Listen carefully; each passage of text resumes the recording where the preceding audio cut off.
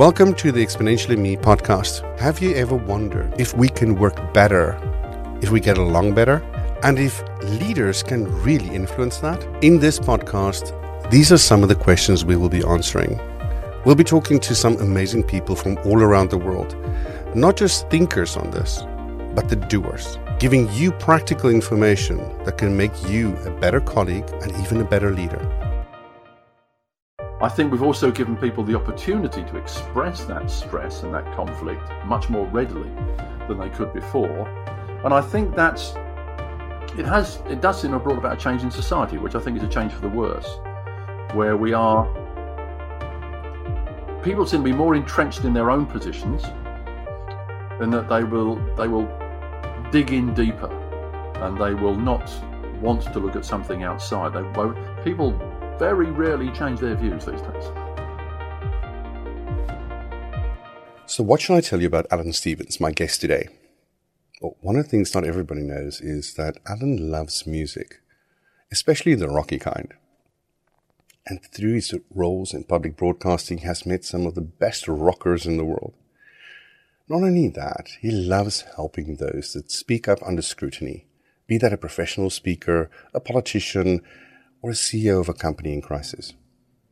He has chaired both national and international organizations that champions the interests of professional speakers and have organized the Global Speaking Summit in Dublin in 2022, where the world's professional speakers come together, share knowledge, share experiences, and learn from each other. A friend of mine introduced me to Alan in 2019, and I've watched and learned from him. He has touched so many lives and left so many of those lives the stronger and the better for it. Well, you can imagine I absolutely had to have him on the podcast to share some of his wisdom around crises and more specifically how leaders should behave and communicate in a crisis. What better than to learn from a master who advises on this every day? One of the first things we talked about is how do you recognize a crisis? Now, it doesn't matter if you're the Sultan of Brunei or Boris Johnson.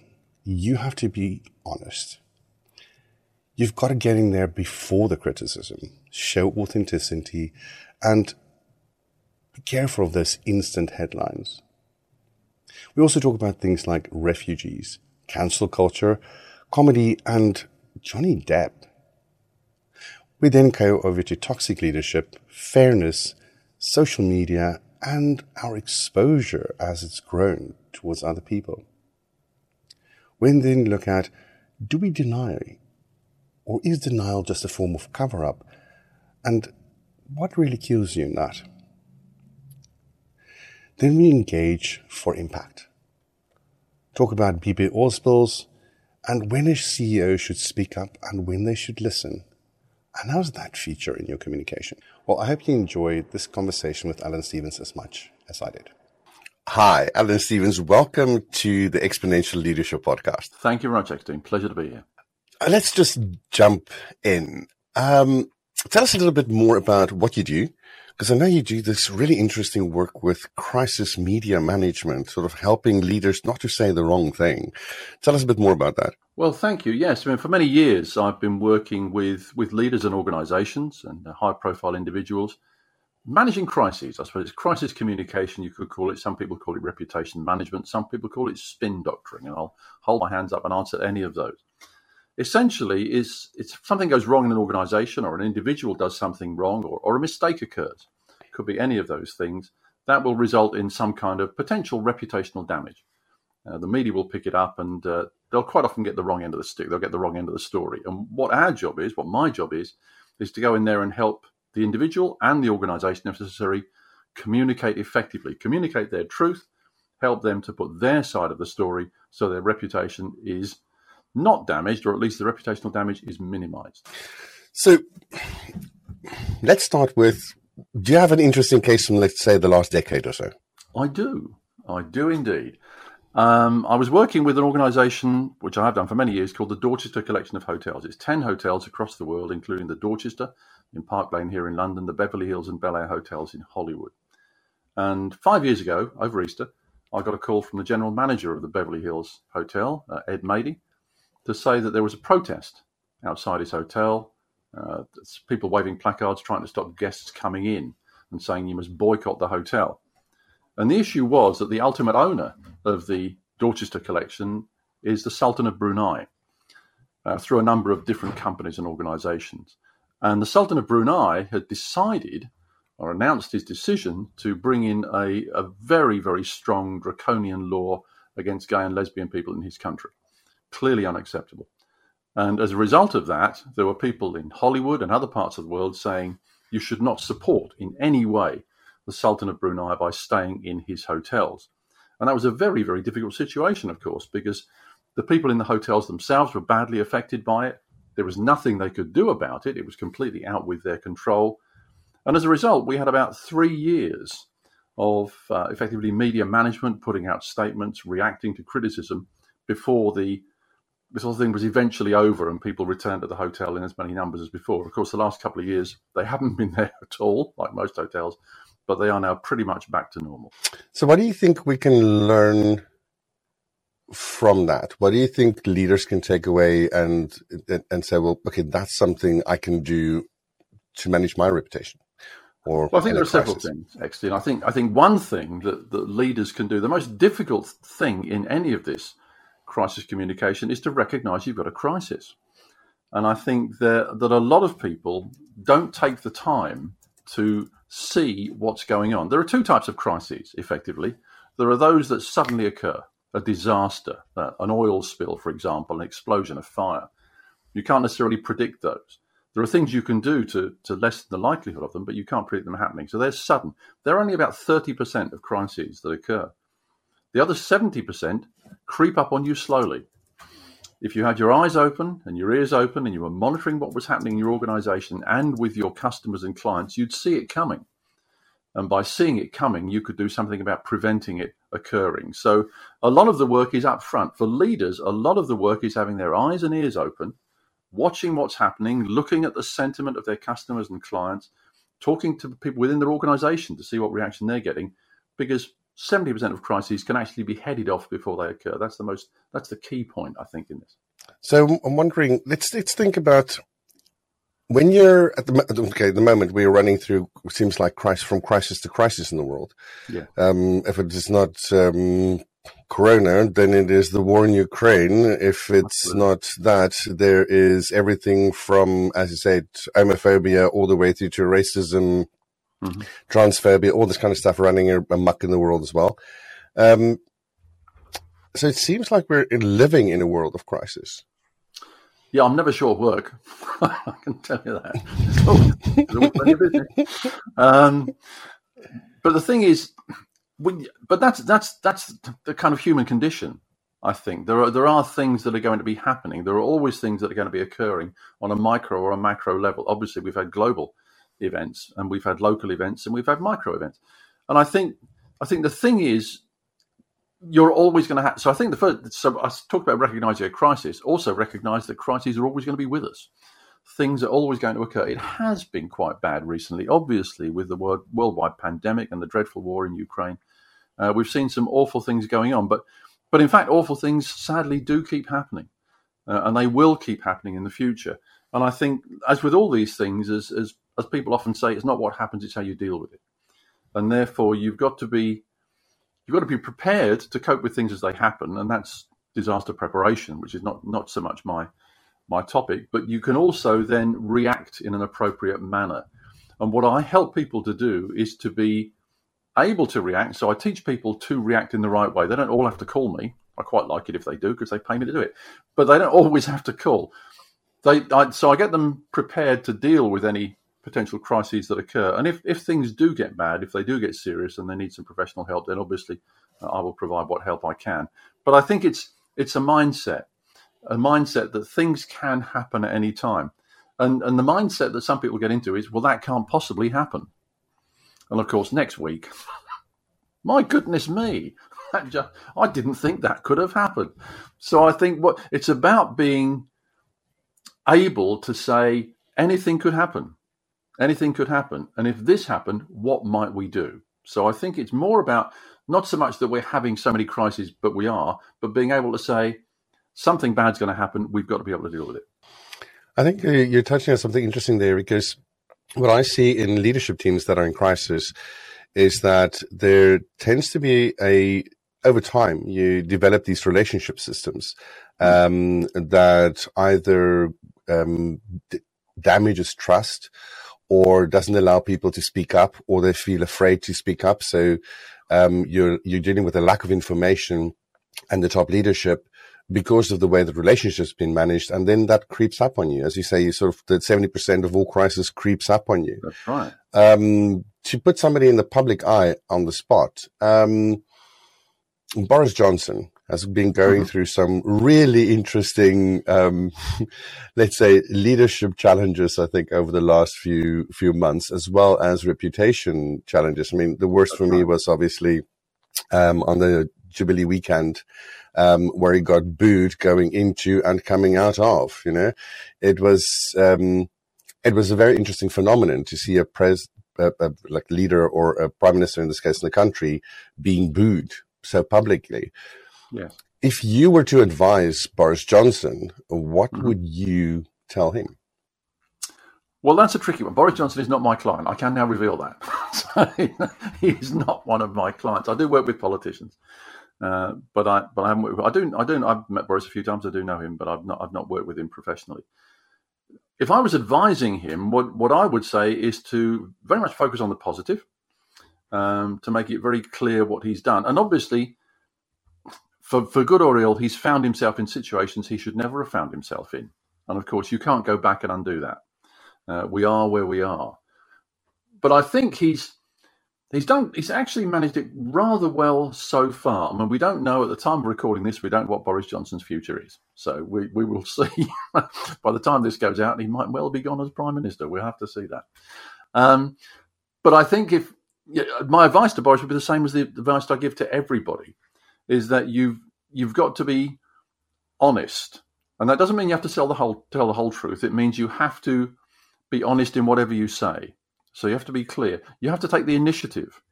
You don't wait for criticism to come in. You put your case out there before any criticism might arise. And that comes back to recognizing the crisis.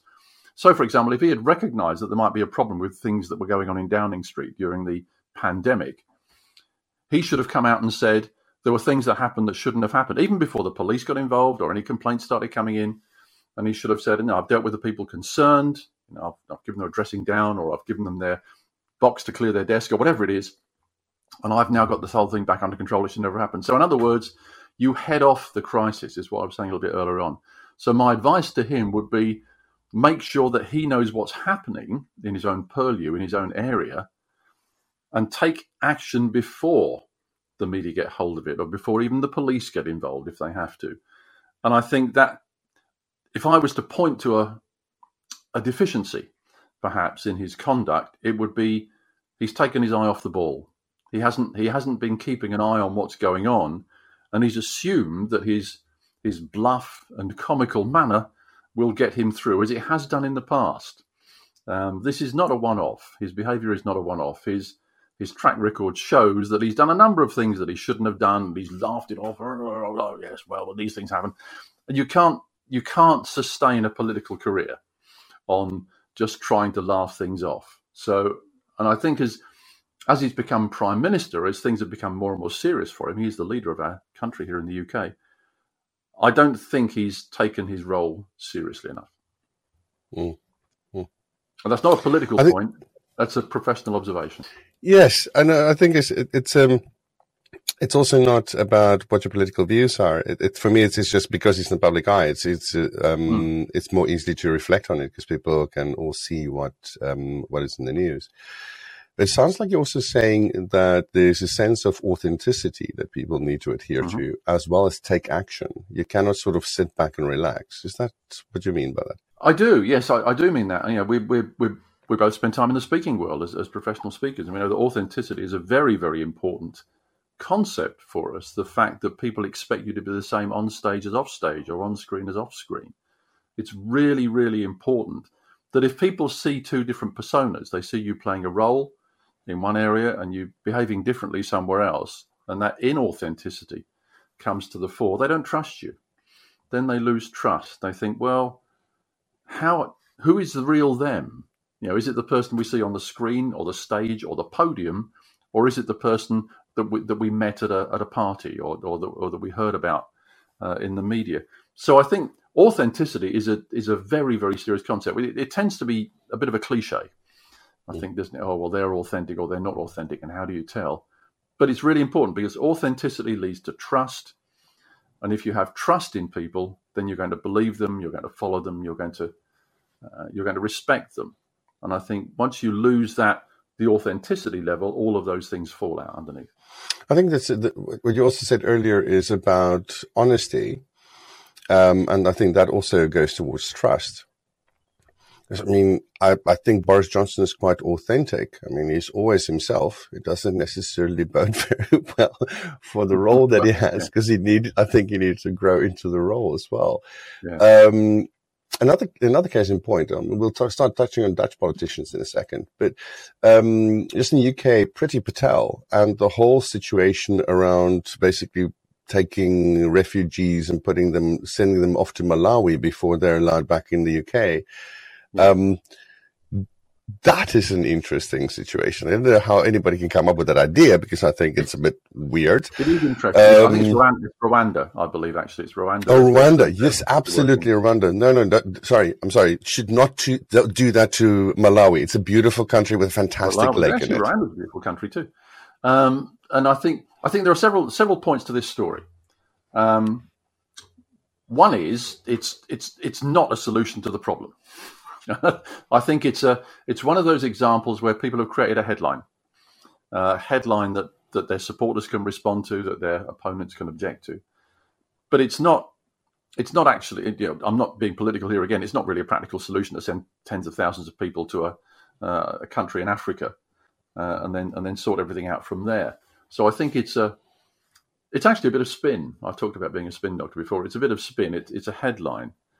There is an irony there, of course, because her parents came from Uganda. They were an Asian family who were living in Uganda, running a small business, and they recognised that Idi Amin, who was a despot in charge of Uganda, was going to threaten and eventually kick out the Asian population, and they got out early, and they were given refugee status in the UK.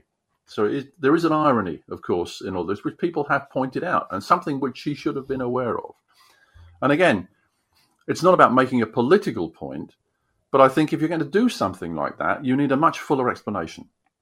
You've got to be much more open. You've got to be much clearer. And I think what happened, and what does happen with politicians, it certainly happened with Priti Patel, is that there's an instant headline.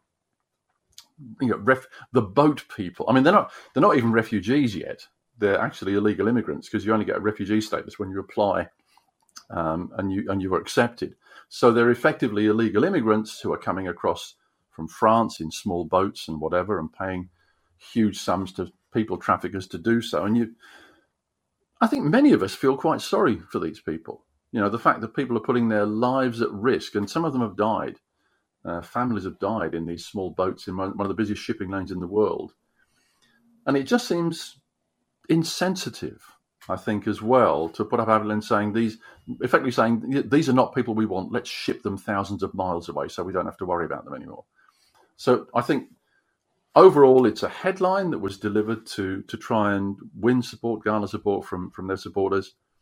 I don't think it's a project that was ever deemed to be a viable solution. And I think it's probably all going to fall apart, to be perfectly honest. Probably all going to fall apart. I think it's interesting to see, because we're going to get back to something else, and that is that the situation around Ukraine as well, and how potential refugees from Ukraine have been handled, I think is also quite remarkable. Well, that's an interesting one, Exton, of course, because there's been a wide disparity between the way in which Ukrainian, and we can call them refugees, because they are genuine refugees, Ukrainian refugees have been handled in the European Union to how they've been handled in the United Kingdom. That may be probably is a result of Brexit. I don't know. We're not going to talk about Brexit. Let's not get onto that. But the fact of the matter is, in the United Kingdom, they have to go through a very complex process in order to be accepted, including having relations already living here or family connections or something like that. However, they're still being treated better than the people who are coming across the channel in boats. So there is a disparity. Some people have pointed to a potential racism as far as the treatment of Ukrainian people and the treatment of people who are coming across in boats is concerned. I don't know. I don't want to get into that, but it's certainly something that pops up in people's minds, and therefore it has to be addressed as an issue. So I think that, and if we talk about authenticity again, how authentic is treating people differently or giving people huge hoops to jump through or whatever it is? It just seems unfair. and people do not like unfairness. That's a very unpopular trait in politicians. Absolutely. And I think that is what we're seeing in mainland Europe as well. In the Netherlands, for instance, refugees from anywhere else in the world tend to end up in a refugee center, in Ter Apel or a place like that. And I think that we can handle 2,000 people at a time that gets the process there. Right. And there are more people coming in than that center can process. But when it came to Ukraine, the Dutch population actually stepped up. I mean, I've never seen this before. This is in the last 20 years that I've been living in the Netherlands. I've never seen this kind of outpouring of compassion. Literally people opening their houses and going like, you know what, my kids are off at university. They can sleep on the couch when they come back. I have a room. Okay. Yeah. People putting up whole families, helping people to find work, find accommodation. Because one thing in the Netherlands we don't have is accommodation. Yeah. We have work. We've got 370,000 jobs currently unfilled. I mean, it's like ridiculous, But the politicians are now having to deal with this disparity in society.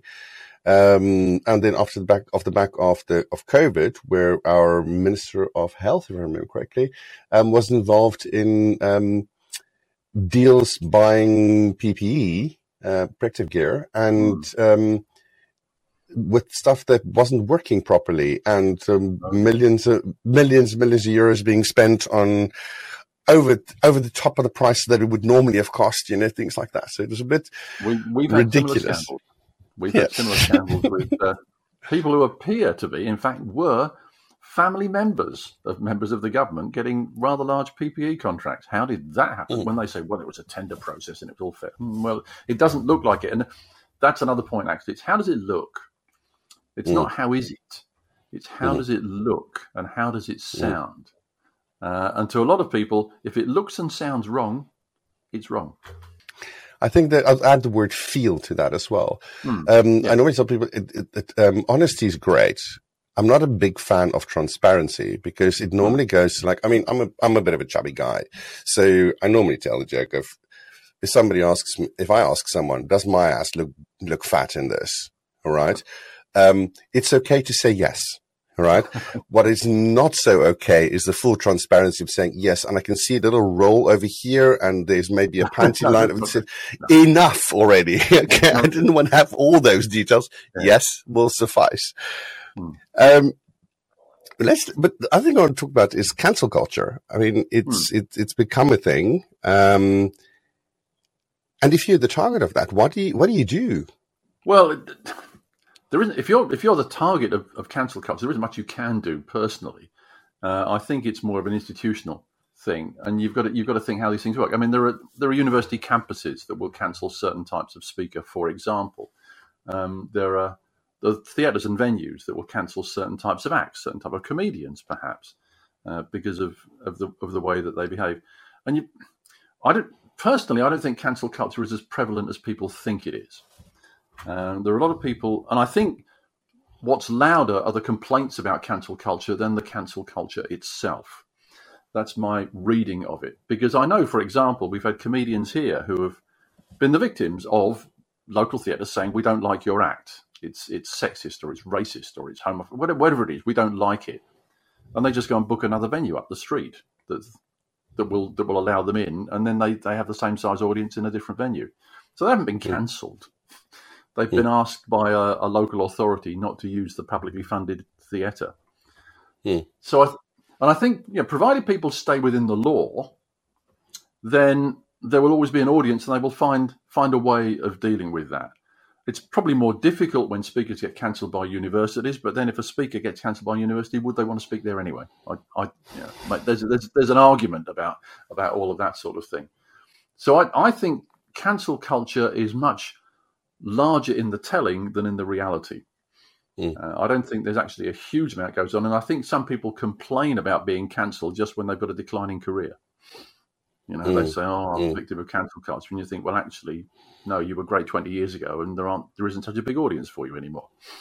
I've certainly seen that phenomenon globally. So, I mean, cancel culture, and I think it's more of an invention than a reality. And I think it's there are some sections of the media that will talk about it. There are some commentators who will argue that it's a terrible thing.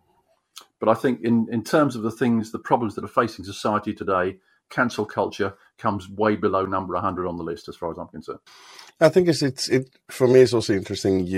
If you look at people like Jimmy Carr or Ricky Gervais, I mean, they're not known for being politically correct. No. And yet their careers are flourishing. It's interesting, isn't it? I mean, the thing is, I do a bit of stand-up comedy. As you know, I get involved in comedy from time to time. I run comedy clubs, and I get involved in a bit of stand-up, and I talk to lots of comedians. And there's this phrase in comedy, which I'm sure you know, that the comedian's job is to draw the line of decency and step over it occasionally. And I think that is, and to hold up a mirror to society, however you want to describe it. And I think that's what comedy does. Comedy challenges our perceptions. It challenges our views. It even challenges us. We find ourselves laughing at something, and then we stop ourselves and think, "Oh, I shouldn't have laughed at that. So should I?" So it makes us think. I think comedy makes us think. I think comedy challenges us, and I think there are very few things that can't be joked about. There are one or two things that are quite unpleasant, but even those could be dealt with in a comedy sort of way. And I think the important thing is that we, in terms of our culture, we allow things to be said. There's hate speech way over there. None of us want that, and therefore that can be dealt with by legislation. But otherwise, we should be able to challenge things that we disagree with, and people should be able to allow us to do that challenging. They shouldn't be cancelling us for that. Johnny Depp and Amber Heard's been in the news quite a lot recently. If we look at the whole thing, I think was it The Sun that he originally sued in the UK? Yeah. And lost. Yeah. So he lost in the UK. Then he had this court case now in, I think it's Virginia in the US. And so, and from what I've sort of picked up is Amber Heard's not come across very well. It seems to have been, and the little bits that I've seen, there was, for me, a lack of authenticity in a way. And there was a lot of situations where it sounded on both sides where you could sort of like it felt that people were lying about the situation. It's a really tricky one. Yeah. Because, I mean, if you're being tried by a jury, that's something that the US and the UK have in common. Isn't perception then really important? Well, they used to say perception is reality, and maybe it still is.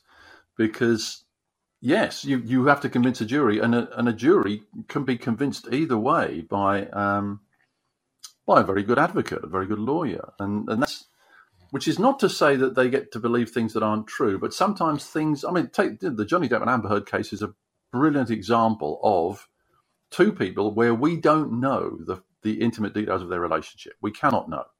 Not everything they did was recorded. Not everything they did was observed. We really don't know. And therefore, what the jury has to rely on is the evidence that's available, those recordings that do exist, the evidence of witnesses, and the way in which the cases are presented. And that's down to their lawyers, solicitor advocates, and so on. So everything's a judgment.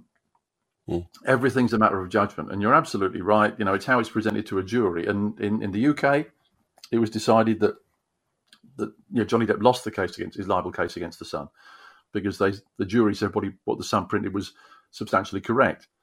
In the case in the States, as you say, I think he won most of it, didn't win all of it. I think she had a counterclaim that counterclaimed slightly, and the damages were much less. I gather she's going to appeal. This one will run. At the end of the day, you kind of wonder who really cares, actually. Because obviously both of their reputations have been tarnished by the court case, by their actions, by the court case, and so on. But at the end of the day, who's to decide? Who's to say? And I think the thing is, people often worry, and some of my clients and potential clients are like this. They come to me and they say, I'm really worried about my reputation because this, that, and the other has happened. And I say, fine, don't worry about it. You don't need my help at all. And they say, but what if this gets into the paper? I said, look, if that gets into the paper, firstly, it won't get into the papers. And secondly, nobody cares.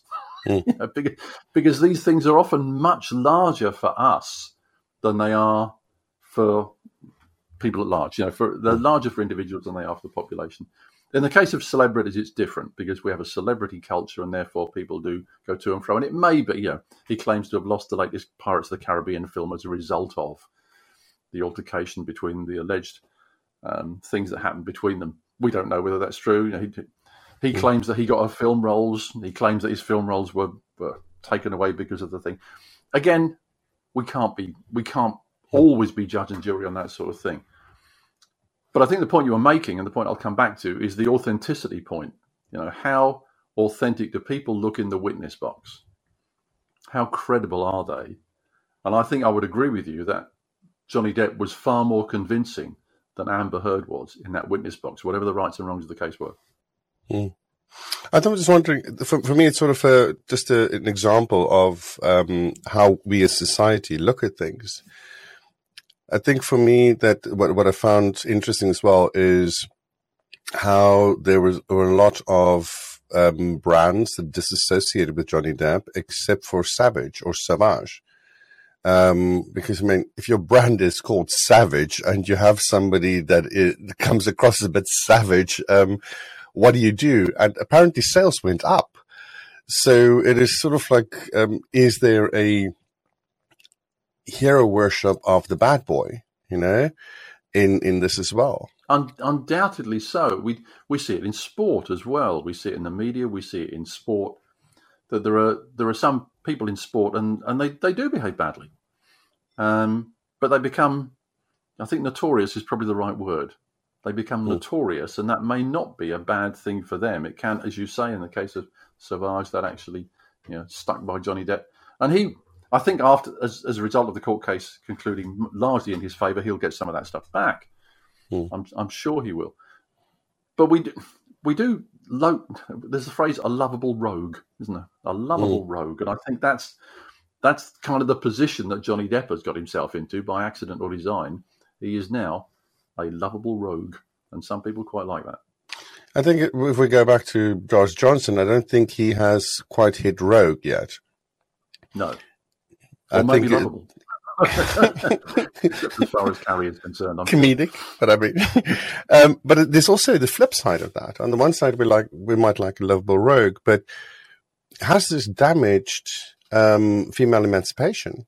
Has this damaged the perception of saying, well, if somebody's hurt me, we need to listen?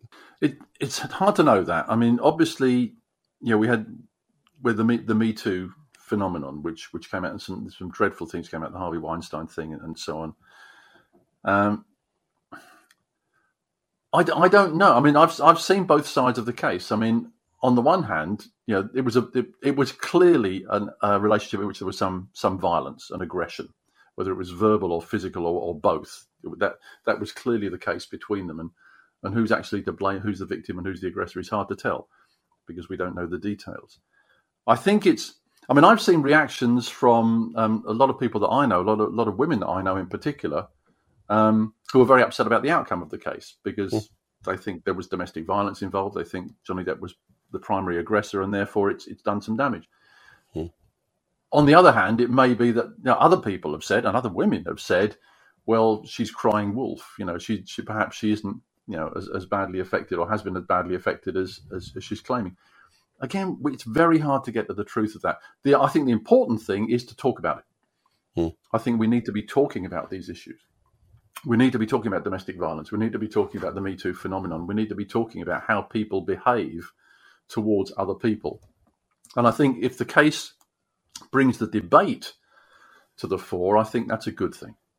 I think so too. In things in South Africa, for instance, we know that domestic violence is a huge problem. And sexual violence against women is a really big problem. And I don't think we should underestimate the amount of damage that have been done to women. I think there's also a role for all of us to support women that are going through something like that. Absolutely. I'm just wondering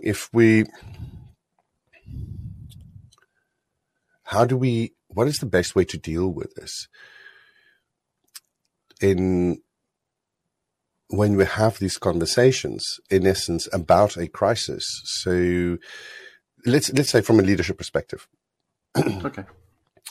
We look at within an organization and there has been, let's say, an accusation made. How do you deal with it? Because I mean, it is an accusation. It's not yet a legal certainty.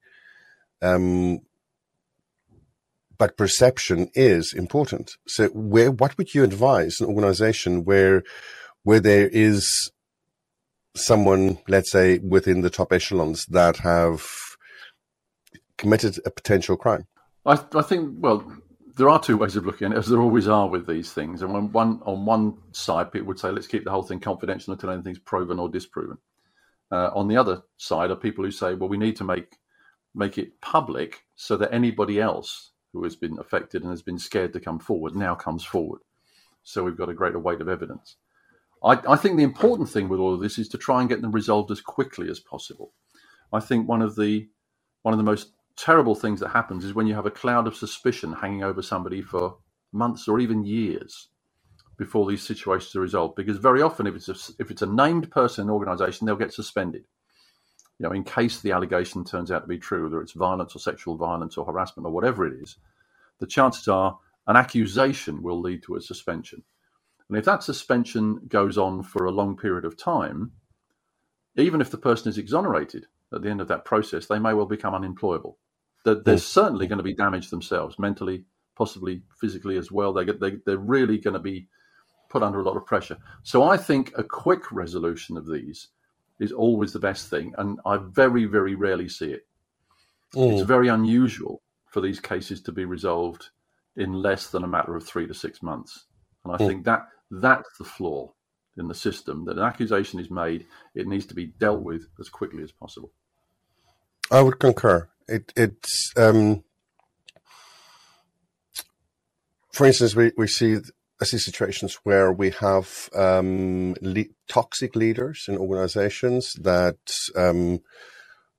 perpetrate bullying, what we call transgressionary behavior in the Netherlands, or grensoverschrijdend gedrag, basically. Okay. So what goes beyond the pale. It's an interesting description.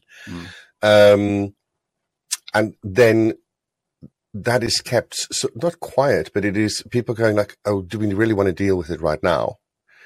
And so it's not that very often the management team around them, or the leadership team around them are not willing to speak up because they're afraid. But the bullying continues for years. And so when you want to move forward, when you want to heal the organization, change the culture, you need some form of truth and reconciliation. You need the information to come up, and people need to be heard, so that they feel that they've had the chance to say something, so they can start processing and move on. But you leave an organization in trauma, and so waiting too long or waiting a long time before that gets resolved, I think has huge consequences, because it's not just on that person. It does indeed. It does. And I mean, if I can give you an example, I'm a governor at 2 schools here in London, chair of the board of governors at one school, and it's my role as chair of the board of governors to investigate any complaints that are made against the head teacher. Complaints against other members of staff are dealt with internally by the head teacher, but if somebody complains about the head teacher, it's my role and some fellow governors to come in and investigate. And we've had 2 such circumstances in the last year. One at each school, interestingly. Both of them found to be groundless. and therefore they were complaints that came in. But we had, I mean, and as you know, my philosophy is deal things quickly, and we did. As soon as I received the complaint, I called in any evidence that was available at the time. I spoke to the complainant the next day. I talked to various people involved. I got a group together, and within 10 days, we'd reached a decision that the complaint was groundless. And I think that was very, very important to do that, because obviously, even though it didn't become public, we have so many networks these days. You know, the parents obviously have a WhatsApp group, so they're all going to be talking about it, whether it's out in the press or not. You know, so you can't keep these things quiet. But I think by dealing with it extremely, by firstly coming out and saying, yes, I've received the complaint and I'm dealing with it, and I made sure people knew that so they could communicate that, and then dealing with it very quickly, I think that was the best way we could have possibly resolved that. And I think that speed is of the essence, as far as I'm concerned, in resolving these sorts of issues. And people will often kind of hold back, and I think that makes things difficult too. As you say, people are scared to come forward if it's a toxic leader. Understandably, they're fearing for their jobs. Now, if it turns out if the leader's exonerated, whether rightly or wrongly, they're going to be in trouble because they've made an accusation or they've supported an accusation. So I think you've got to do these things quickly. You've got to give people confidence that if they tell the truth, they will be protected. And that's really hard to do in a case where somebody is going to give evidence against their boss, their superior. They're going to find that really difficult to do. And you can say to them, well, don't worry, you'll be protected. They're going to say, really? Are you sure? How are you going to do that? So I think it's very difficult to give people that level of confidence. And I think the one way to do that is to bring in somebody independent. To say we will have an independent person assessing this. Perhaps evidence can be given them in confidence in the first instance, so that they can assess whether they need to go further. And I think that's what most organisations fail to do. They fail to do. They say, we'll investigate this internally. And we all know, oh yeah, really? You're going to get your friends to investigate this. Really? People who work for you, they're going to investigate. And actually, coming back to Boris Johnson, you know, he invited a civil servant, Sue Gray, to investigate him. Who's Sue Gray's ultimate boss? Boris Johnson. So that, and I think probably she did a good job, you know, in terms of her report and her independence. But you've still got to think, would you, if you found out something seriously wrong about your boss, think, you know, maybe I'll water that down. Maybe I'll not say that in quite such a harsh manner because I might lose my job. So I think speed and independence are very important.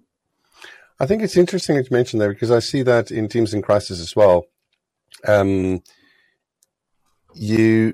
We try to first get to the bottom of the thing. So recognize, is this a crisis, isn't it? And then something that Renika mentioned in the podcast I did with her, get the scope clear as soon as possible. What is the scope of the problem, or the crisis? How far does it reach? Yes. Okay, and what is the issues that need to be dealt with right now? And as you were saying, authenticity in action, speed over precision. It's getting things done as quickly as possible. You know, and I see that in teams in crisis as well. We have that belief that will things be fair? You know, will there be perceived fairness? And people will answer. I mean, we do assessments with people as well and interviews. And you really have to be careful, because people are not always telling you everything because they're afraid of what might happen. And so what I do is I've got some amazing psychologists that read between the lines like nobody else I know. And so that helps us. But the average Joe out there doesn't have that kind of backup. So it is, I think it is hard to come to what is at the core and what is actually at play. The fairness issue is a very, very important one. Perception of fairness, obviously, is very important. I mean, it's a shame that in real life we don't have VAR, video assistant referees, because that would be great, wouldn't it? If we could just replay what happened and say, there we are, that's what happened. Because now, I mean, all right, it holds up sporting events to have this video replay. But at the end of the day, if you can look at a video and draw a couple of lines on it and say, oh, well, fair enough. Okay. Yeah, they were offside, or the ball was out, or whatever it was. People accept that because it's fair. and they've seen it's okay. So, yeah, real life VAR. That's what I'll be campaigning for. I mean. Sounds like an awesome thing to have. Thinking talking about real life VAR. The video side of things, where one of the problems with cortisol and or crisis in general is that we get these increases in cortisol. Cortisol eventually leads to adrenaline releases when it becomes really a crisis. So when you're in a fight or an argument or whatever else, you get these adrenaline releases, and then the way that our mind processes information changes. So we go from video to snapshots, we go from color to black and white, we lose a lot of our other senses, and we become super focused on that, which is the biggest threat. The problem is that afterwards, we need to make sense of it.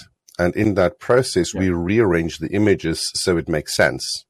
Not, and that's the problem. We have there is a problem. I see that we use testimony, which is very often flawed, which then can be poked holes into. So this video assisted referee, I think, would be awesome if we can carry that around, because we tend to misremember what has been said before, you know? But I think that's true. But I mean, it was a joke about the video, but obviously, the video does exist of some incidents. We have lots of surveillance cameras, closed circuit television. A lot of places do have effectively video replays. We had a government minister here, a man called Matt Hancock, who was caught out and undone by a video replay of him having, let's say, detailed relationships with one of his assistants, which obviously he thought he'd get away with and so on. You've got to feel sorry for his wife and family, but the fact was, the video caught him out. So these things do exist, and there is a lot more video. But you're right. This post-rationalization thing that we have, where we say, well, actually, what must have happened is that. So it now becomes a memory. That's what happened. Absolutely, and I suppose it's a bit like false memory syndrome, isn't it? But I don't know whether it's exactly the same as that. I'm not a psychologist. I can't testify to that. But yes, people will remember or claim to remember things in a certain way because it now fits their outcome. And I think it's a very tricky thing to deal with. So another thing I want to ask you is, in the last almost a decade now, we had the financial crisis, then we had the COVID thing, just as we came out of that, and then just as we're starting to deal with COVID, we have the war in Ukraine. So in society, we've had this increase of constant stress. So I have a theory about that, because cortisol in our body does a few weird things with our executive functions. It reduces our ability to think creatively. It reduces our ability to plan and prioritize. It reduces our ability to resist negative emotions and our reactions to those negative emotions. And it is not great for task initiation either. So in some teams, we see there's a drop of about 40 to 50, sometimes up to 60% in performance, as a whole. The individuals seem to be performing slightly better, but as a whole, the performance has dropped. So the overall performance of organizations drop. So what I've also seen is, with this almost single-minded focus that we see in society, I'm just wondering how much of that could explain that we seem to have a society that is reacting more adversely than we would have done 10 years ago to anything. Yeah, I think that's certainly true. And we have more divisions in society globally, not just in Europe, but globally, than we have had before. Some people put that down to social media, and the blue sphere or the red sphere or whatever, however you decide to explain that. Some people say it's the sheer weight of crises, it's the sheer number of things, as you say. Maybe there's some other explanation for that. But I think it's a truism that we now do face more conflict, and I don't mean conflict in a Ukrainian sense. I mean conflict in a mental sense. People are much more ready, it seems to me, to get into conflict I mean, there's that famous thing: how do you start an argument on Facebook? You post a picture and wait, and that's pretty true. It really is. Why did you post a picture of a lemon? Don't you like oranges? I mean, it's that sort of thing happens a lot, and it's in a way surprising, but in a way unsurprising, because I think if people find that they can have a platform where they can express themselves, and social media is such a thing, then they will, or some people will. And I think we never used to see that. Once upon a time, it was the mad person ranting in the corner of the bar. And you just, oh, well, that's old John. He's always like that. Don't worry about it. He'll be fine. But now we're giving him social media, and now he can have arguments with hundreds of people a day without leaving his stool in the corner of the bar. So I think we have inevitably seen an increase in stress, as you rightly say, and very interested in those, the chemical explanations and hormonal things that happen to people. I think we've also given people the opportunity to express that stress and that conflict much more readily than they could before. And I think it does seem to have brought about a change in society, which I think is a change for the worse, where people seem to be more entrenched in their own positions, and that they will dig in deeper, and they will not want to look at something outside. People very rarely change their views these days. I mean, maybe they never did, but now people are much more in their little silo. But also, I think it makes us less willing as a society, not as individuals, but as a society, to consider the views of others, to consider views that we previously rejected or weren't aware of, perhaps.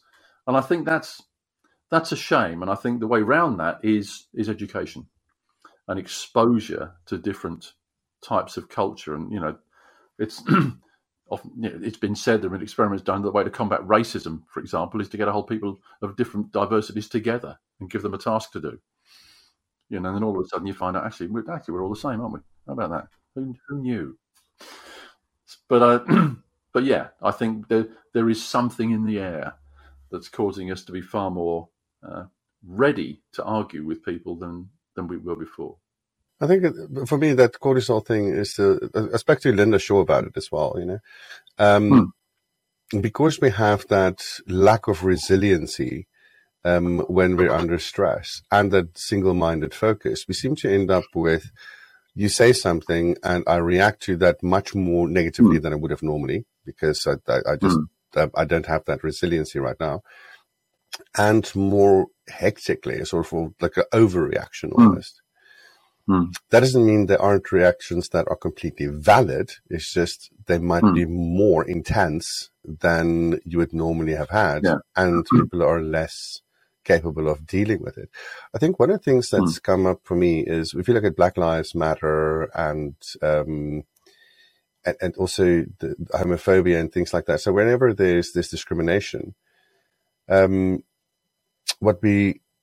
I'm noticing a lot more is in those cases of discrimination, the parties that are seemingly accused of being discriminatory don't necessarily understand that when you are the target of a comment, no matter how innocuous, and you have that 10 to 15 times a day, it does wear you down. And so now when people are under stress, they actually speak up. And I think that is not necessarily a bad thing. But how do we deal with that? I mean, how would you, I mean, you've seen this with leaders. They get accused of something, or the organizations get accused of something. How do you think, what kind of coping mechanisms do they use to stay emotionally afloat in this? Well, again, there are a number of ways that people can deal with that. And I've worked with leaders who have had constant criticism, and that's leaders of organizations, for example, and the case I quoted a little while ago about Beverly Hills and so on. And I think several things to think about. One is quite often the criticism is of the giver rather than the receiver. It often tells you more about the person who's making the criticism than of you who's receiving it. That's not necessarily to say you can pass it off as nothing, but it does. It really is. It's kind of an issue for them rather than an issue for you. And if it's certain individuals, quite often these things happen, and there are a very, very small number of individuals who are very vocal in their criticism. And you can't actually dismiss them, but you can say, well, actually, perhaps they don't have a lot of support. Perhaps they've got an issue going on. So that's one thing. Second thing is you can deal with it with humour. And it may sound a strange thing to say, but you can. There are ways. And actually, Boris Johnson's quite good at this. He will literally laugh off criticism. Whether it affects him internally, I don't know. That may be a different matter. But externally, he will just treat it as a piece of, these things happen, and just literally laugh it off. And then, of course, you can take the criticism seriously and think, is there something in it? Is there something in that criticism that I need to be aware of, that I need to take note of, and maybe that I need to do differently? And there may well be a grain of truth in something. It doesn't mean there always is, but there may be something that you need to think about, something that you need to change your behavior. And I think if you see that as a piece of helpful criticism, really hard to do sometimes, but you could say, actually, there is a point that all these people are making. Maybe I need to change the way I express myself. Maybe I need to change the way I conduct myself. All of those different ways and combinations of those can be used. Have you seen this in action? Yes, I've certainly worked with leaders of organisations that have had personal criticism. When we were off air, I said I would happy to name my client. I can't name this particular client, but let's say it's an airline, because it is. So I've worked with an airline where the leader or the ostensible leader of the airline, the person who made the public statements, did receive a lot of personal criticism for his conduct, and did actually end up dealing with it humorously, in a humorous way. And actually, I saw him literally become more relaxed as a result of that, and taking on less stress. Because as it turned out, it was a group of probably no more than half a dozen people that were making the criticism. They were making a lot of criticism, they were making a lot of noise, and they had access to some significant media. But it really didn't go any wider than that. And and the way that we determined that was by talking to a whole bunch of customers and saying, do you agree with what these people are saying? No, not really, no. Everything's fine. So we realised that it was a small, very, very small pressure group. And as a result of that, in fact, we gave them all funny names that I can't reveal. And that's kind of how we dealt with it. Yeah. There's old so-and-so again. So, yeah, it was fine. We have a prime minister here in the Netherlands or president that we call him minister-president, but it's actually prime minister. He's there's a bit of a reputation currently for not being truthful. Mm. And if we look a little bit further back, where it basically started is that he, with the actually they accused him of it beforehand already, but with the last cabinet formation, there was a specific member of parliament and minister that they eventually said, we have these formation executives, people that basically are appointed to negotiate with all the different bodies and come to some sort of consensus as to who's going to be in charge and who gets what negotiated out of their election platforms. And there was one of them, Peter Omtzigt, and they said, functie elders, which basically means job elsewhere. Oh. And it was literally one of the people working on this committee that basically had a piece of paper. She was rushing home. Somebody, or I think, I can't remember if she tested positive for COVID or somebody else in her family that she was rushing home. And she just had this piece of paper, and the media were filming her as she was leaving. And somebody went and zoomed in and just saw that function somewhere else. And so it is, will he function somewhere else? Will he function better in another role? There was no clarification on it. And so the whole thing became deny, deny, deny, deny. And I see that happening a lot with politicians in the Netherlands. Is first deny, deny, deny till you can't. But is that a good approach? No. No, and no. It's the cover up that kills you. That's the phrase. It's the cover up that kills you. And I think it does seem to be a natural reaction to try and push back and say, no, it never happened. No, I never did it. That never occurred. And then it comes out that it did. And there's evidence that it did. And there are witnesses to the fact that it did. And then you're in big trouble because you're now a proven liar. I mean, Boris Johnson, no, as far as, he cleverly said, as far as I'm aware, or as far as I've been informed, no parties ever took place in Downing Street. The fact he was at some of them does rather give the lie to that when we saw the videos and the photographs and so on. But yes, and a lot of leaders will do this, deny it. So the press have said this, that, and the other. Get a denial out quickly without even finding out whether it's true or not. We don't. And then the cover up might occur. Watergate, classic example, of course. It was a cover up that killed Nixon. It wasn't. I don't mean literally killed them. Destroyed, brought down.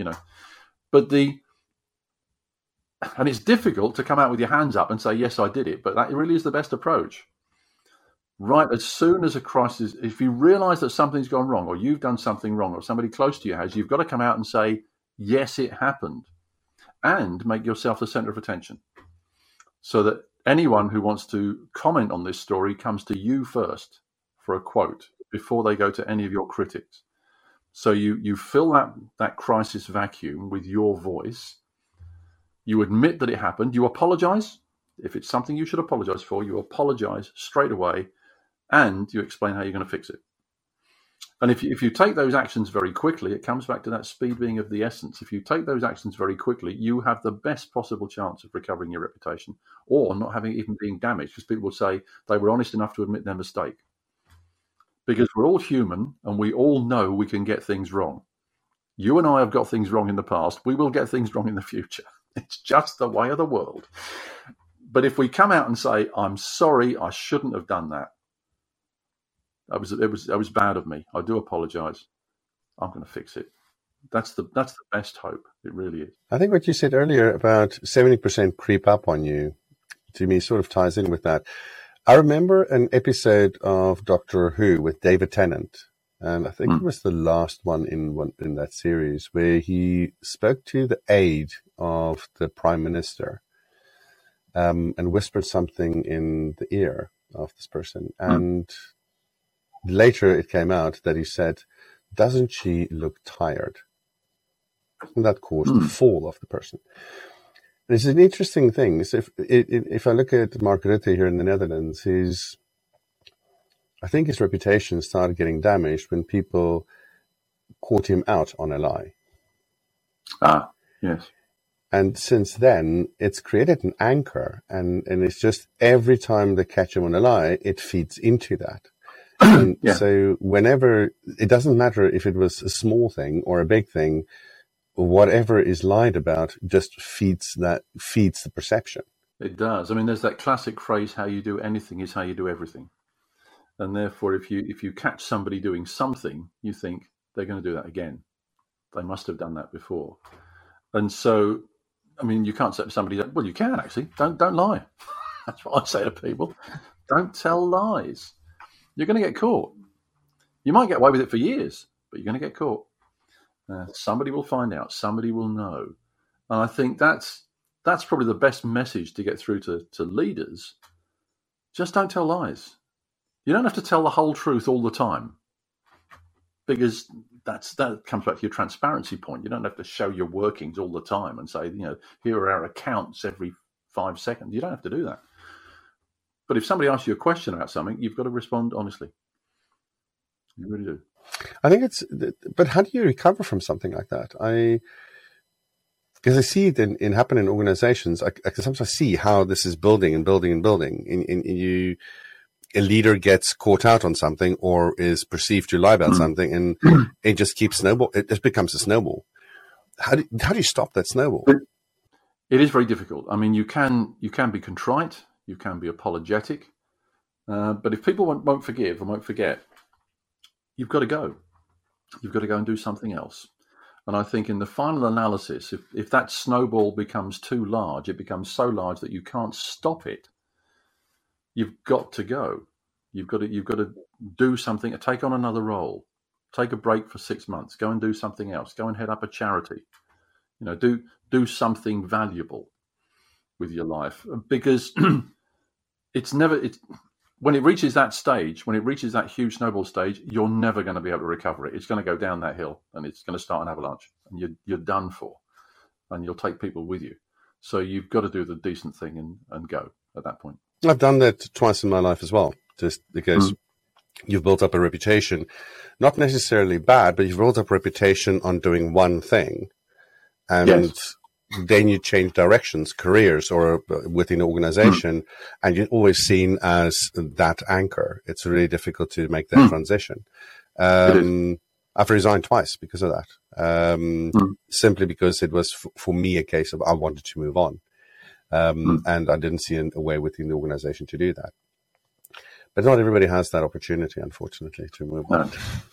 No, they don't. But I mean, if you've got to stay put, then all you can do is be brutally honest and open about whatever you do, and you've got to demonstrate your change of behaviour. It's really tough, though. I think if you've been caught out many times in lies or bad behaviour, it's almost impossible to recover. No, I wasn't. Let's say I'm glad I wasn't caught out on lies or bad behaviour. It's more a case of I had in one organization, there were problems with people and relationships and connection and authenticity. And I stepped in and said, okay, let's talk about the emotions and what people are feeling. But that wasn't my job, but I thought it was necessary.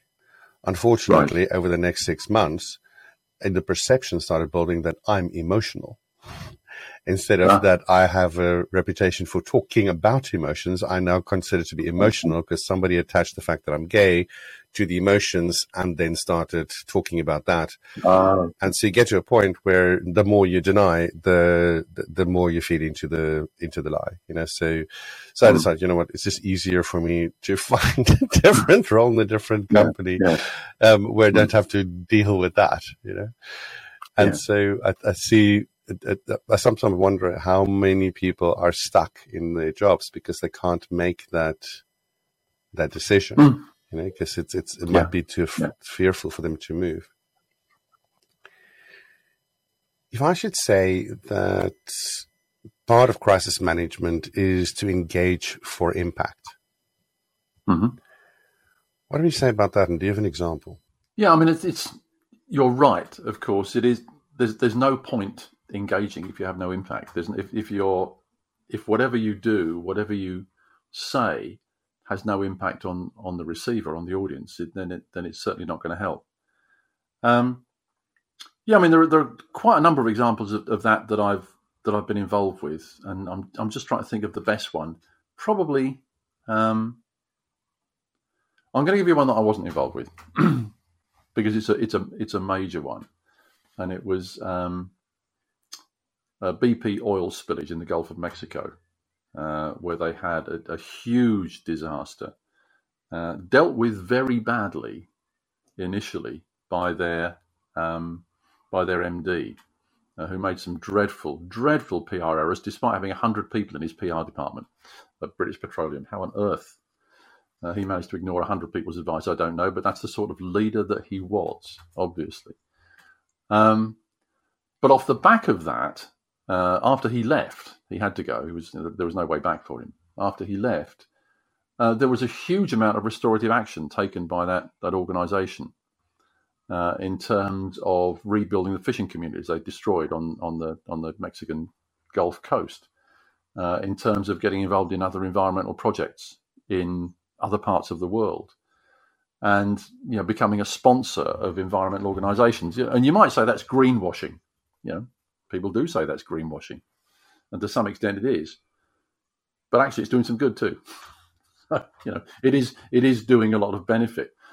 And I think what was interesting about that is that what they did had an enormous impact on our environment, an enormous positive impact on the back of a massive negative impact. But I think it only happened because he went. I think, and you had some some wiser, some sager people in the organisation to say that was a dreadful thing that happened there. We're going to have to work very, very hard indeed to recover from that. And they did. And good luck to them. That's an interesting example. It's also an interesting example of someone that does not listen to his people. I have, I've spoken to some people that were on the inside track on that specific thing. We've never talked about this, but we talked about it before. Yeah, I know somebody, and the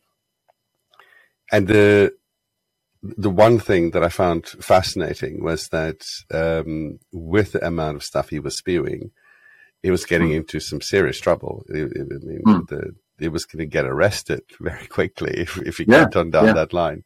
So their primary task right off the bat was to just get him out of the country, because he was in the US at the time. And that was, and how much he resisted that and didn't want to listen. And I think that to me is another thing. As you said, make sure that you know that it is a crisis. Okay. Yeah. Get clear what the scope is. And part of that is listen to your people so that they're also there for the organization, not just you. I agree, actually. But I think what's happened is that some people have become leaders, and we call them toxic leaders, perhaps, because they haven't listened to people. Because they haven't taken the counsel and the advice that they've been given. They've kind of gone their own way. They've ploughed their own furrow, and they've become successful. I wouldn't say Elon Musk is necessarily of that ilk, but you never know. It's entirely possible that he's got where he is by not listening to anybody else and just deciding to do what he's going to do. And he's still a controversial figure. I mean, only in the last week or so, he said to people, "You've got to be in the office at least 40 hours a week, or you're out." Well, that's okay. That's his view. He might have been advised against it, but he's not being shifted from that. So I think it's very interesting how some people get in these positions because of a characteristic, and then get in trouble because of the very same characteristic. And I see that quite a lot. It's strange how people react to that Elon Musk announcement, because I've had people go, working from home, productivity increases, productivity decreases, all these kind of arguments. And I just thought, I want to go give him a hug, because he sounds really lonely if he has to have so many people that have to come in and worship at his altar. I mean, I think that's a fair reaction to it. I mean, my reaction to it is, it's his company, and he can set the rules. Nobody says he's got to allow people to work from home. If he doesn't want to, well, okay, fine. You know where you are. And I think people set an organizational culture. It's often the person at the top that sets the culture of an organization. And you've got to decide as an individual, do I want to be part of that culture or do I not? And from an external point of view, some people have said, it's a terrible thing. You've got to let people work at home. And other people have said, go somewhere else. I tend to that. I think if some provided they're not doing anybody any damage by saying you can't work at home, they're just setting a rule to say, if you want to work at Tesla or whoever it is, you've got to be in the office. So okay, all right, that's the rule. I mean, what added to that is the 6-day work week comments and all that kind of stuff. I think that's what people may be reacting to, but they're sticking to the first one. Sort of thing. The thing is, what I think about. We were talking about Elon Musk. We were also talking about BP. Adjusting, saying, well, if somebody's gotten really good at doing one thing, and that's what made them successful, in a crisis, the playbook is different. Yes, it is, and the problem there, of course, is you would expect the head of the organization to be the spokesperson during a crisis. That is not always the best solution. And another thing that I get involved in when I'm training boards of directors and MD, CEO, whoever it happens to be, who quite often wants to be trained separately, incidentally. They'll often want a one-to-one session where the board has to be all together. There's obviously a reason for that. Sometimes the CEO or MD is not the best spokesperson at all. We had a great example here. We had a businessman called Mohammed Al Fayed, very successful businessman, and owned Harrods for a while. but he never spoke to the press. He always employed a press and media spokesperson. Some people that I knew actually very well. And I thought, smart man, because actually he was dreadful in front of a microphone, but he recognised that he wasn't good at putting forward his organisation's message. So he simply said, if somebody wants an interview, they're going to have to talk to my spokesperson. And everybody knew that. So nobody ever asked him anymore. They just rang up and asked for his spokesperson. And I think more organisations could take a tip from them that the MD, the CEO, may not be the best individual. There's an example. I'm sure you remember the Zeebrugge disaster, the Herald of Free Enterprise car ferry that turned over coming out of Zeebrugge, and I think about 12 people were killed or something like that. And the MD of P&O Ferries was interviewed at a cricket match. It was a Sunday. It was a cricket match. He was at a cricket match in his blazer, trilby hat, obviously put his cigar behind his back so the smoke was curling up over his shoulder. And obvious question, which you should never answer, but is always asked, do you know what the cause was? And he said, well, I understand from workers that I've heard that the dock workers at Zeebrugge loaded all the heavy lorries on one side of the ferry, and that's what caused it to tip over. And of course, that wasn't true. Absolutely wasn't true. They didn't know the cause at the time. In fact, the cause was that the bow doors had been left slightly open by his own staff on the ferry. Water had flooded into the car deck, and that had gone to one side, and the whole thing had gone over. So he was talking from a position of ignorance, blaming the wrong people, because that's what he did. He was one of these shoot from the hip kind of guys. You ask me a question, I'm going to tell you the answer. And it was a really appalling error, an appalling thing to do, and disrespectful, and all those sorts of things. He lost his job, of course, as a result of that. But that was an example of he should not have been the spokesperson for that organisation. They should have put somebody else in place who knew what they were doing.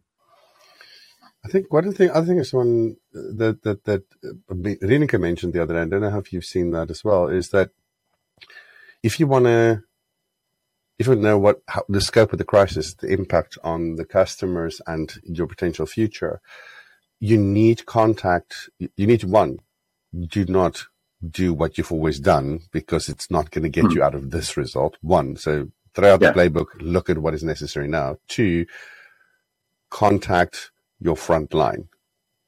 Of course. Do you see that leaders do that in organizations? The enlightened ones do, yes. Yes, the enlightened ones do, of course. Because the front line, it's not just about contacting your front line, it's being aware of what the front line is saying. Because coming back to that 70% of crises creep up on you, the front line will know very well that something's going wrong. They'll have spotted it before anybody. They'll know exactly that there's something on the way. And the issue is some organizations don't listen to them. They don't seek to hear what the front line is saying and what they're experiencing. So yes, I think absolutely talk to your front line, but make that a continuum. Make it a continuous process. You should always be getting feedback from those people. And if you see warning signs, you need to take note, because they will know what's happening. They will know what customers are saying. They will know what the system's doing, for example, and they'll know that things are going wrong. And actually, they'll have workarounds. Your front line will have figured out ways to work around things that don't work. And you need to know that, because that shouldn't be happening. It's one of those fascinating things for me was when I was responsible for sort of some of the largest call centers in the Netherlands and the software that was released in that. Doesn't matter what you think your software is going to limit people to do. They will find a workaround that's shorter, faster, and more effective. Okay. Yeah. So unless you talk to the people actually in the front line, don't design without knowing what is real. Let me give you a great example of that. And that is, I was working with an organization who were producing customer service software. And they'd revised their system. They designed a new system, and they were getting lots of complaints from clients that customers were getting their details deleted rather than updated. And when they looked into it, it was a simple thing.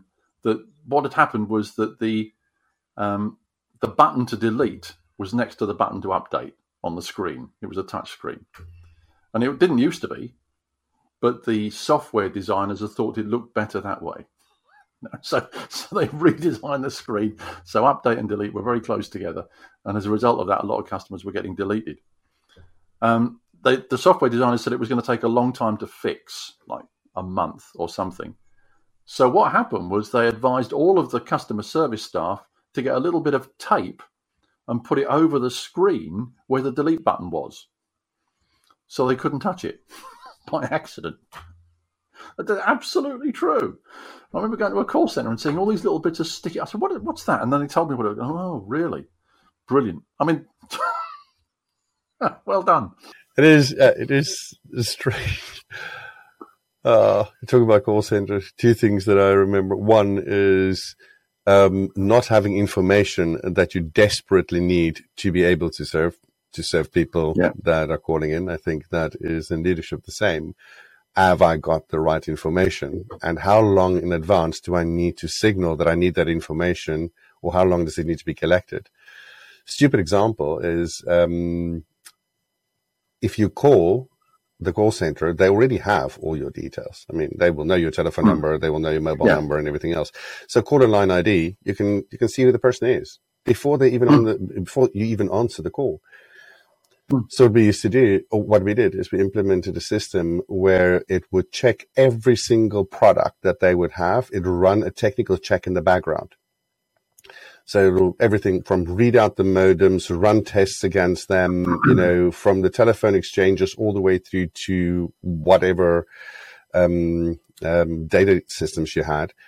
And then all of that information was fed into the agent. So as they pick up, you were still officially hearing the cue sound and the music, but they had about 10, 15 seconds in which they could read through that and go like, okay, this is what the possible problem is. And then they did validation and make sure that who you are.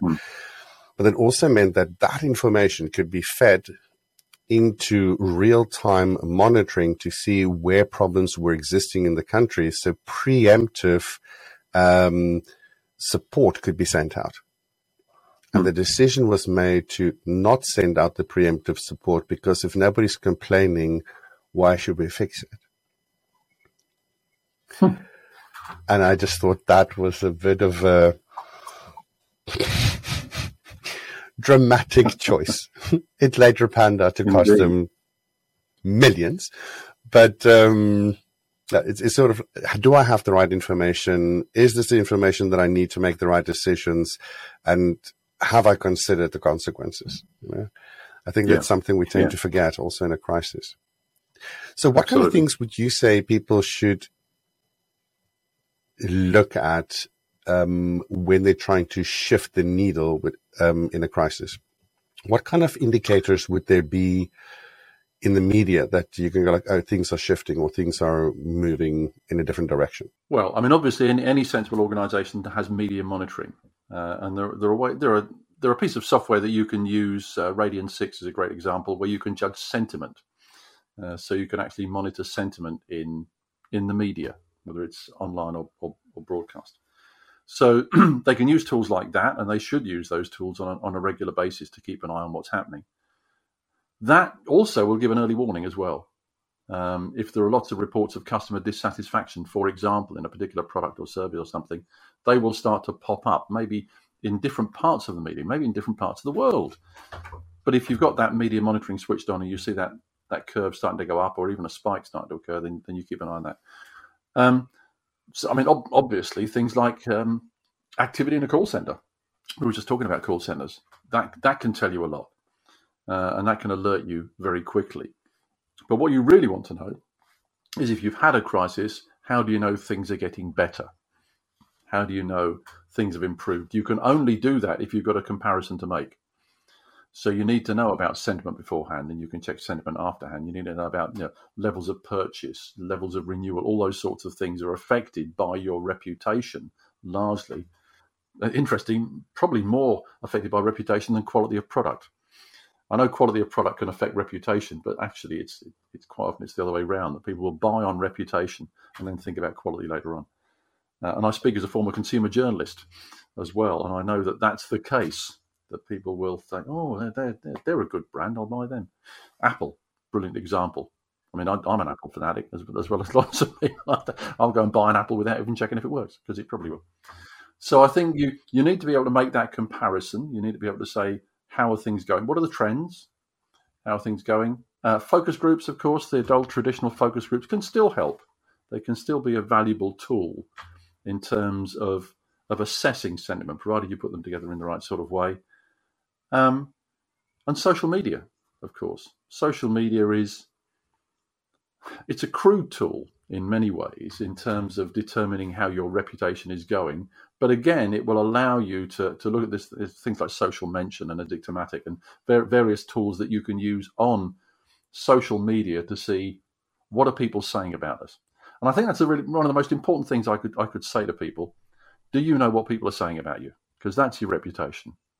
And if you've got no way of monitoring that, no way of measuring it, no way of assessing it, you're never going to be in a position to improve your reputation, because you don't know what it is. How would you say, let's say, for instance, speakers could monitor the reputation? Okay. Bookings, obviously. if you get booked and but referrals more than bookings. I think a lot of it is about referrals. People don't talk about speakers much online. We tend to be a little bit egotistical, and we think, oh, we get all these wonderful reviews, and people talk about. They don't really very much at all. People don't talk about a speaker they've seen. Why would they? So I think it is to do with referrals. I think it might be to do with whether you're being asked to comment on the media, for example. If your view is being seen as valuable, then the media will find you, and they'll keep finding you if your view is continually valuable. So I think there are a few things you can do, but for me, a lot of it is about how your colleagues relate to you. How are you thought about in your network? You know, how do people refer to you? How do they mention you in their own blogs and posts and so on? Because you will pretty soon get a handle on that. You'll know exactly whether you're a respected figure in your community, as indeed you are, Eckstein. You are a respected figure in the speaking community, which one of the reasons it gives me great pleasure to be on this show. But it's something. You know, I would never say to anybody they're not a respected figure, but of course, that doesn't mean I'm not praising you, because I am.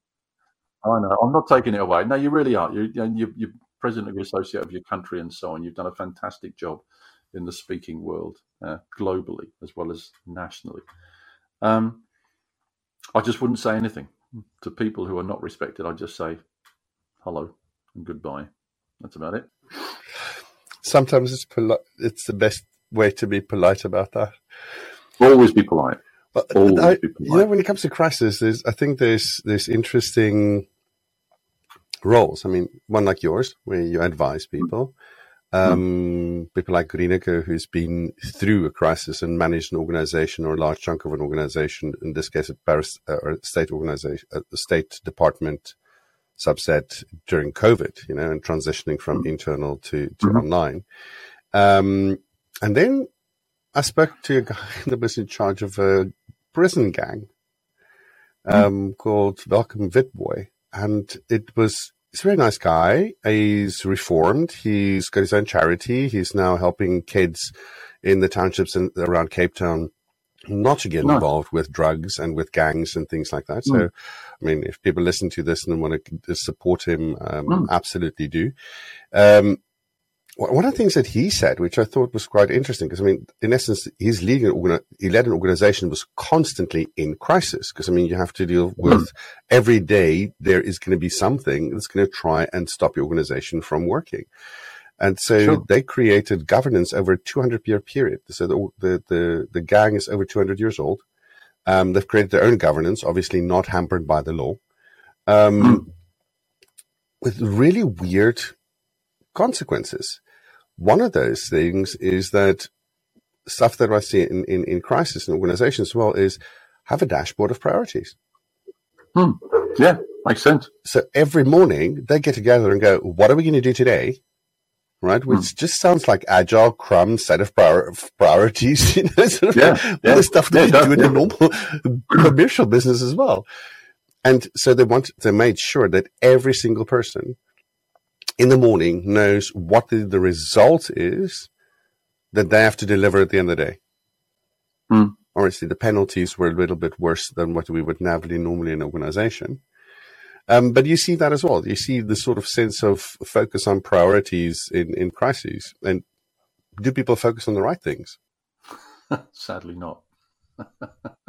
No, people tend to focus on what's important to them, and that's understandable. It is understandable. But what you've got to try and do in terms of a crisis, you've got to focus on what's important to your clients and customers, because that's how perception is created. That's what they're going to feel. So even though you might think, well, I'm not sure that matters very much, if it matters to them, it does matter. And that's how your reputation is established, how it matters to other people. So what you're saying, if I understand correctly, is prioritize your staff and your customers and what is important to them. And that's where your priorities should lie. Yes. At the end of the day, obviously the leader has to make the decision. So if there are different views coming in, they've got to make the call. That is their role. They need to decide. But they have to do that being cognizant of all of the other opinions that exist within and without their organization. Otherwise, they're definitely going to make a poor decision. I think if we sort of summarize that, so well, we've got to get information, we've got to act boldly, we've got to make sure that we understand the impact and the unintended consequences of what we decide to say. We need to make sure that we have an eye for the front line, internally our people and our customer. That helps. The front line helps us with that. I think then the next thing is, what do we do and what don't we do? What do you think should have the focus in a crisis? I think, well, obviously, if you've got a crisis, you've got to deal with the crisis. So the focus has to be whatever caused the problem and how you're going to fix it, and you need to address that quickly. The second focus is communication, and that is how you let people know what occurred. You want to try and avoid that vacuum of speculation that occurs on the back of a crisis, because people will start to worry. Over the weekend, here we had Jubilee celebrations here in London over the weekend for 70 years of our Queen on the throne, and there was a bomb alert in Trafalgar Square. I was in town at the time.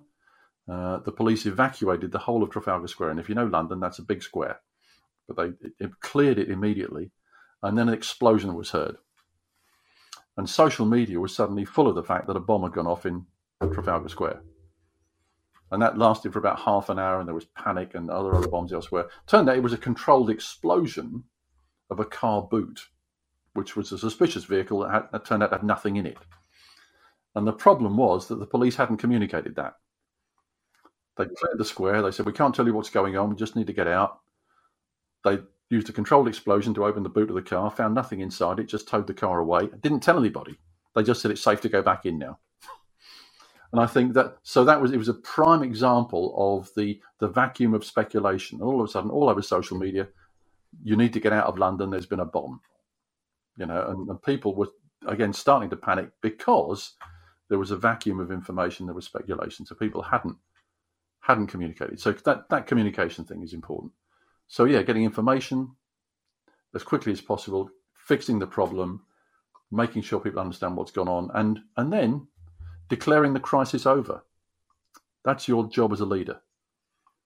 Don't allow it to go on. It is your job as a leader to say, it's done, it's finished, it's been dealt with, and here are the safeguards in place to make sure it doesn't happen again. That's very important. It almost sounds like a speech, and at the end you go like, thank you. And just before that, you tell people, and here are the takeaways, sort of reiterated and sort of summarized. That's right. It's, and let's leave it at that. Let's summarize and say, Alan, thank you so much for joining us today. It's been an absolute pleasure, actually, and I've thoroughly enjoyed it. Crises are not planned, not desired, and definitely not easy. A crisis needs to be a place where you're on your A game, yet can also be a crucible for change and for changing you. When we look back at the war in Iraq, the financial crisis of 2008, the coronavirus, and the war in Ukraine, we see changes and choices that may have been postponed for years come into effect in short time. I think Winston Churchill said it best. He said, never let a good crisis go to waste. How often do we see a crisis as only a hindrance instead of an opportunity? A place to look for that which can and should change and should have changed. How can we use a change impetus, such as a crisis, as a burning platform that scrambles people to start working on the next future? In this, communication is critical. Be authentic, stand for what you believe in, and find the future after the crisis. Remember to create hope. As leaders, hope is the one thing that distinguishes us from those that we lead. Helping people to find the next step so they can start working on that future after the crisis is something we as leaders have to take very seriously. Building for a future after a crisis and leading through a crisis is very often just finding the next step. Where is your next step in your crisis? Now go out there, be exponential, and do something nice for someone else. You can find us on the web by going to podcast.exponentially.me. We will also find additional media resources and some amazing insights.